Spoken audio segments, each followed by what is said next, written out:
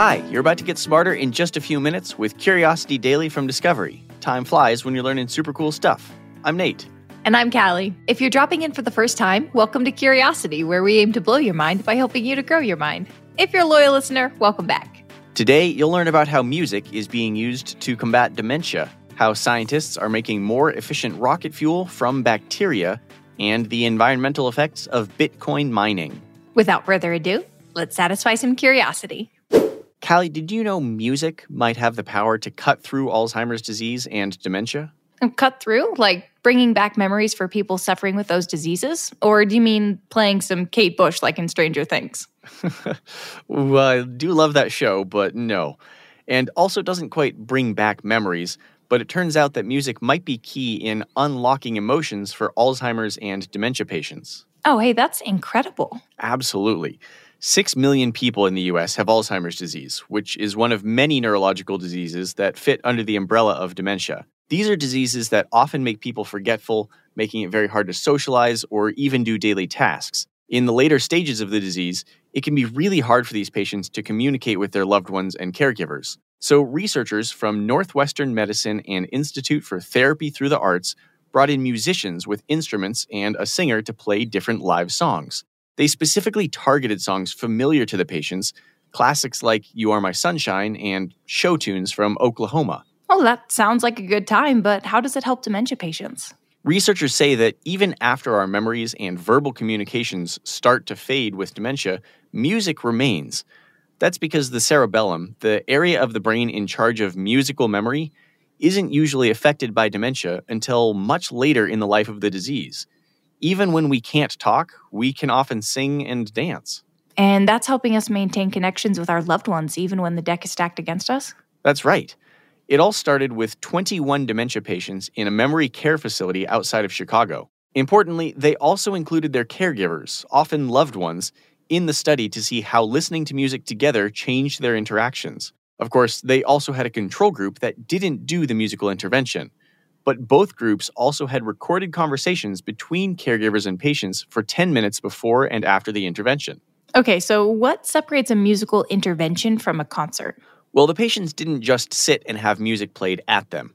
Patients and their caregivers grabbed simple instruments like tambourines or shakers to play along with the tunes, and music therapists helped get patients to stand up and drum, sing, and dance. What's so cool about this study is it looked at both the patients and the caregivers. Researchers found that although they often couldn't connect well verbally any longer, the music helped patients and caregivers connect emotionally as they sang and danced together. Patients were more socially engaged with their caregivers and gave more eye contact, they were happier, and less agitated. Plus, symptoms common in dementia like anxiety, depression, and aggression seemed to melt away.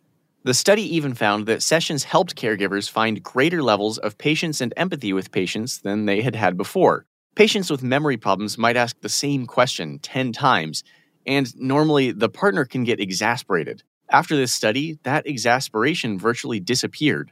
Apparently, many of the caregivers brought in other loved ones so they too could experience the heightened emotional connection with the patient. That is actually incredible. So what's next? When will we see this around the country? Researchers say there is more work to be done. They need to test the method with a larger group of patients to make sure they get the same results, but thankfully, they've already received funding. Then let the band play on. All right, Callie, what if instead of having to get our car and jet fuel from oil, we could get it from bacteria? Okay, you mean instead of having to dig up oil, we could just make it from the same stuff that makes, like, blue cheese? That's exactly what I'm saying, at least sort of. The bacteria Streptomyces, to be exact. Researchers at the Berkeley National Laboratory have found a way to alter bacteria to make combustible fuel. They say we could burn this fuel without adding any more greenhouse gases to the atmosphere, and it'd give us about 30% more power than the fuel NASA uses right now to get its spaceships to the moon. Okay, wait, how does bacteria give us power? Well, it all comes down to molecules and the bonds within them. When we burn fuel, we break the bonds between atoms, creating a combustion that helps us propel our cars. And the bacteria Streptomyces is able to make molecules with these kinds of bonds? Exactly. The bacteria produces molecules called pop phanes. These have 3 carbon atoms attached to each other in a tight triangle. The atoms stay together in these molecules, but they don't really like it because they feel strained. It's like when you eat a big meal and you can't wait to unbutton your pants. Okay, so when we break these bonds, unbutton your pants, if you will, the stored up energy shoots out. Right. And because these molecules are so strained before they break, they release a lot more energy than the less strained fuel molecules we burn right now. This new fuel molecule, POP-FAME, is like taking off skinny jeans, and the old petrochemical fuel we've been using is more like taking off sweatpants. That's a big difference. You're telling me it's that much more energy? Yeah, and it's because not only are the bonds more strained, they're also more compact, so you can get more of them into the same amount of space. It's like if the same amount of gas in your gas tank suddenly took you 30% farther. I still can't believe this came from bacteria. Why haven't we been doing this forever? Well, we've always known that Streptomyces makes some pretty cool stuff. We already use it to make cancer-fighting drugs, fungus, and even suppress our own immune system, but it's also really hard to work with because it needs really specific lab conditions. Researchers knew it could make those 3-carbon structures, but they're having a really hard time getting the bacteria to live and work in the lab. That's when they decided to look into the genetics of the bacteria so they could find the enzyme that made the molecule. They started working with that enzyme itself, changing its makeup to make it a bit easier to work with in a lab. But what does it need to make these molecules? Do we need to feed them some weird diet with like beakers and pipettes and Bunsen burners? No, since it's a bacteria, we can feed it plant matter. So listen to this. First, the bacteria feeds on these plants and turns them into fuel molecules. Then we take those fuel molecules and burn them for power, which releases carbon dioxide back into the atmosphere. Instead of all this extra carbon dioxide just sitting around and making global warming worse, it can be absorbed by plants for photosynthesis. It's a sustainable circle. We can burn that fuel, but not add any more carbon dioxide to the atmosphere. Okay, that's amazing. What's stopping us from making all of our fuel with this stuff? It could change the world. Well, researchers say there is still a long, long way to go. A lot of these results are from small tests and computer simulations. They still need to do more real testing. And to do that, they have to make 10 kilograms of fuel, and they've got a long way to go to get there. After that, they have to alter the molecules into all different types of fuel, like the stuff we need for diesel engines, jets, and even rockets. Imagine that, though. Space travel, commuting, burning fuels, all without adding carbon to the atmosphere. All thanks to the same stuff that makes the best condiment for buffalo wings. You're wrong, but it's still cool.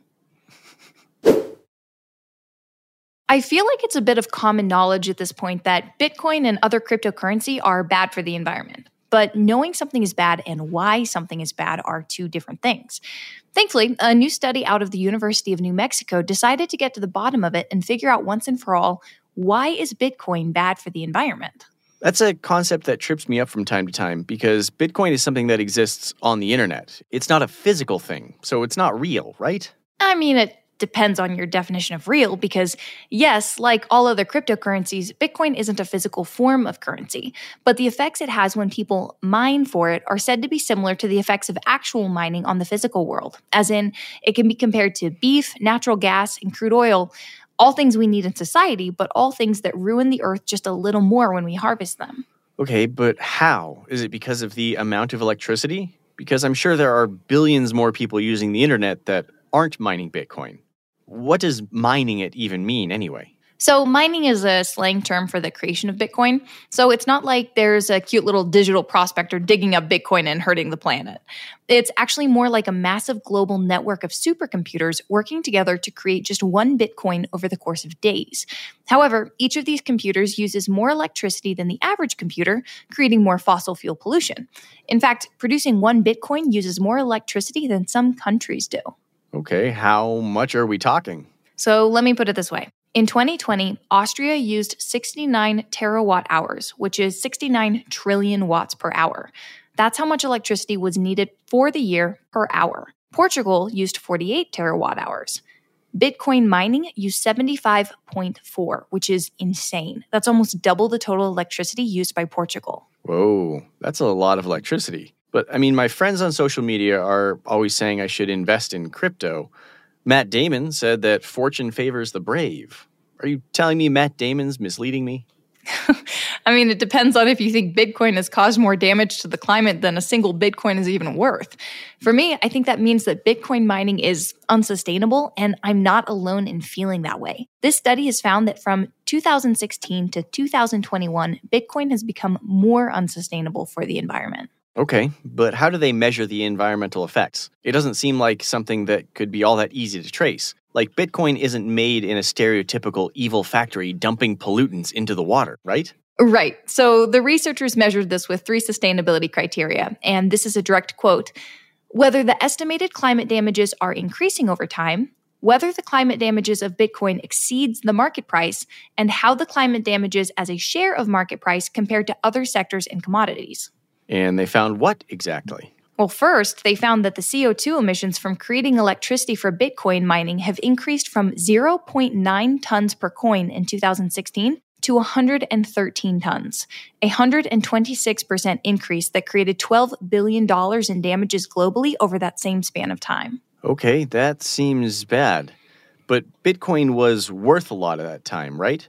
Could the money be theoretically invested back into the environment?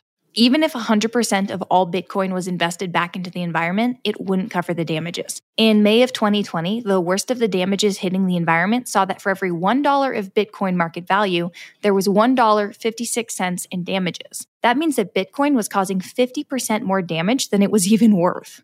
Goodness. Okay, but what about in comparison to huge multinational companies? The world's biggest polluters are often the world's biggest businesses, right? So that was the final part of the study, and the outcome was a bit grim. They looked into industries and products like crude oil processing, agricultural meat production, and precious metal mining. What they found was that Bitcoin was damaging the environment at about 35% of its value from the span of time between 2016 and 2021, which is slightly less than the 45% or so generated by gas and crude oil production, but more damaging to the environment than beast production of 33% rate. The authors conclude that Bitcoin does not meet any of the 3 key sustainability criteria they assessed it against. Absent voluntary switching away from proof-of-work mining, as very recently done for the cryptocurrency Ether, then potential regulation may be required to make Bitcoin mining sustainable. Wow. So Bitcoin is worse for the environment than meat production. The researchers concluded that Bitcoin doesn't meet any sustainability criteria. The only way it might become sustainable is switching to a different model altogether, like the cryptocurrency Ether did recently. But otherwise, Bitcoin is damaging the planet, maybe even irreversibly. Let's recap what we learned today to wrap up. New research has found that even after our ability to communicate fades with dementia, our ability to enjoy, sing, and dance to music remains. This appreciation of music not only decreased agitation and other symptoms of the disease, it let patients strengthen their emotional connection to their caregivers and loved ones. The solution to making more environmentally friendly fuel might be all around us. Bacteria. By using bacteria to make fuel molecules, they say we can make more powerful fuels that don't contribute greenhouse gases to the atmosphere when we burn them. It's common knowledge now that Bitcoin is bad for the environment, but recent studies have finally spelled out why. Bitcoin mining produces more electricity to create 1 Bitcoin than it does to run the global meat market, and almost as much as crude oil drilling. The quest to make Bitcoin sustainable will rely on its creators changing the way it's made entirely, but it's not clear if that will happen anytime soon. Curiosity Daily is produced by Wheelhouse DNA for Discovery. You can find our show wherever you get podcasts, and we'd love it if you could leave us a 5-star review on Apple Podcasts. Our Discovery executive producer is Christina Bavetta. Our Wheelhouse DNA executive producer is Cassie Berman. This show is hosted by us, Callie Gade and Nate Bonham.